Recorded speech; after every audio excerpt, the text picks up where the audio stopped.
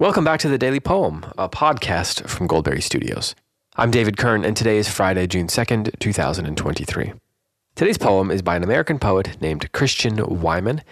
He was born in 1966, and from 2003 to 2013 was the editor of America's oldest magazine of poetry. That, of course, is Poetry Magazine. He is now on the faculty of Yale University, where he teaches religion and literature at the Yale Divinity School and the Yale Institute of Sacred Music.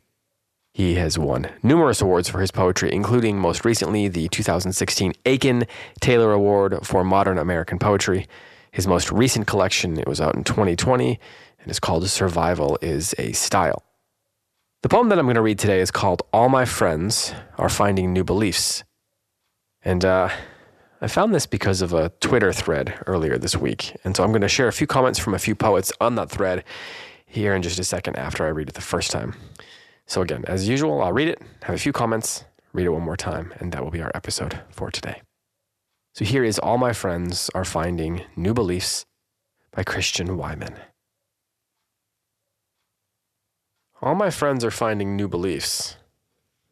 This one converts to Catholicism, and this one to trees. In a highly literary and hitherto religiously indifferent Jew, God whomps on like a genetic generator. Paleo, keto, zone, South Beach, bourbon.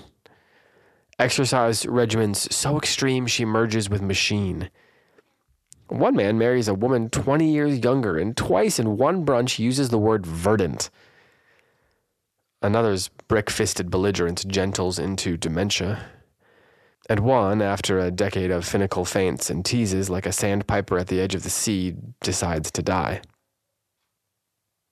Priesthoods and beasthoods, sombers and glees, high-styled renunciations and avocations of dirt, sobrieties, satieties, pilgrimages to the very bowels of being. All my friends are finding new beliefs, and I'm finding it harder and harder to keep track of the new gods and the new loves and the old gods and the old loves. And the days have daggers, and the mirrors motives, and the planets turning faster and faster in the blackness, and my nights and my doubts and my friends, my beautiful, credible friends. So Paul J. Pastor, himself a very good poet who you have heard from on this podcast, shared this poem, which was published in 2020 in Poetry Magazine, on Twitter. And a couple other writers, Jonathan Geltner and Sally Thomas, and I hope the three of them don't mind me bringing them up, but all of them are wonderful writers whose work you should check out.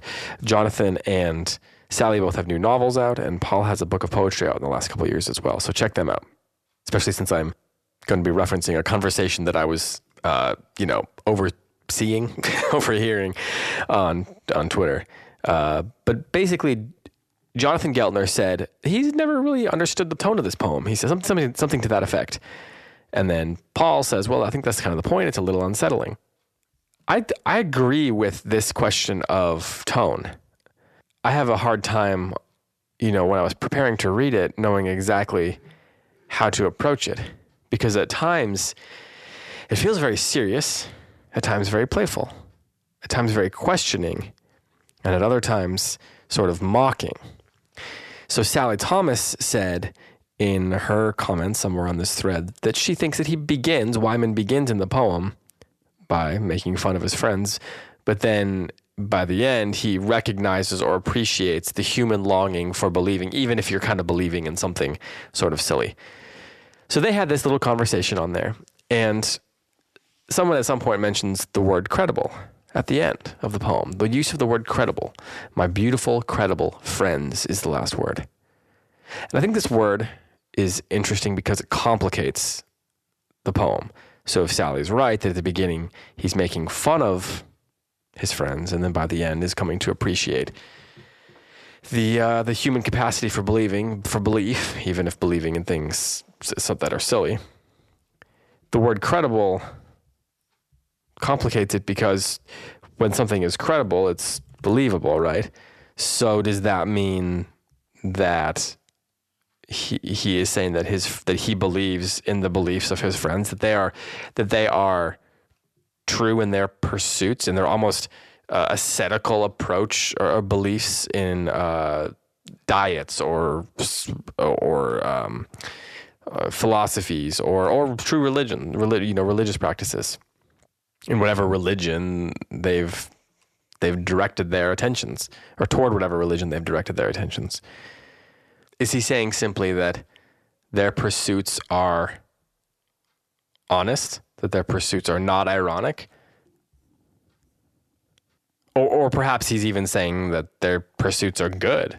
Maybe he is unironically praising them for these new beliefs. I don't know that I think that is true, because I do think that there is a truly comic element to this poem. The idea of God womping on like a genetic generator, exercise regimen so extreme she merges with the machine. These are sort of essentially funny lines. And even the too specific to have been made up line where he talks about a man who's dating a woman 20 years younger than himself, or he marries a woman 20 years younger than himself, and then in the brunch uses the word verdant twice. That's too specific and very humorous. So I think Sally is right that there is a sense in which he is sort of being mocking. And I think that mocking comes from sort of being lost in the weeds of all these different beliefs, as he says he can't keep up. But I think the key line in this poem is the second to the last line, that penultimate line. He says, "And my nights and my doubts and my friends." And that line is completing the list of things he can't keep up with. He's finding it harder and harder to keep track of.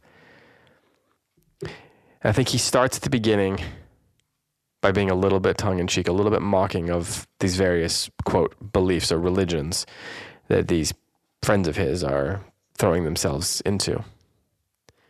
But by the end of it, one of the things that he is realizing is that he's finding it harder and harder to keep track of his own nights and doubts and friends amidst the planets turning faster and faster in the blackness.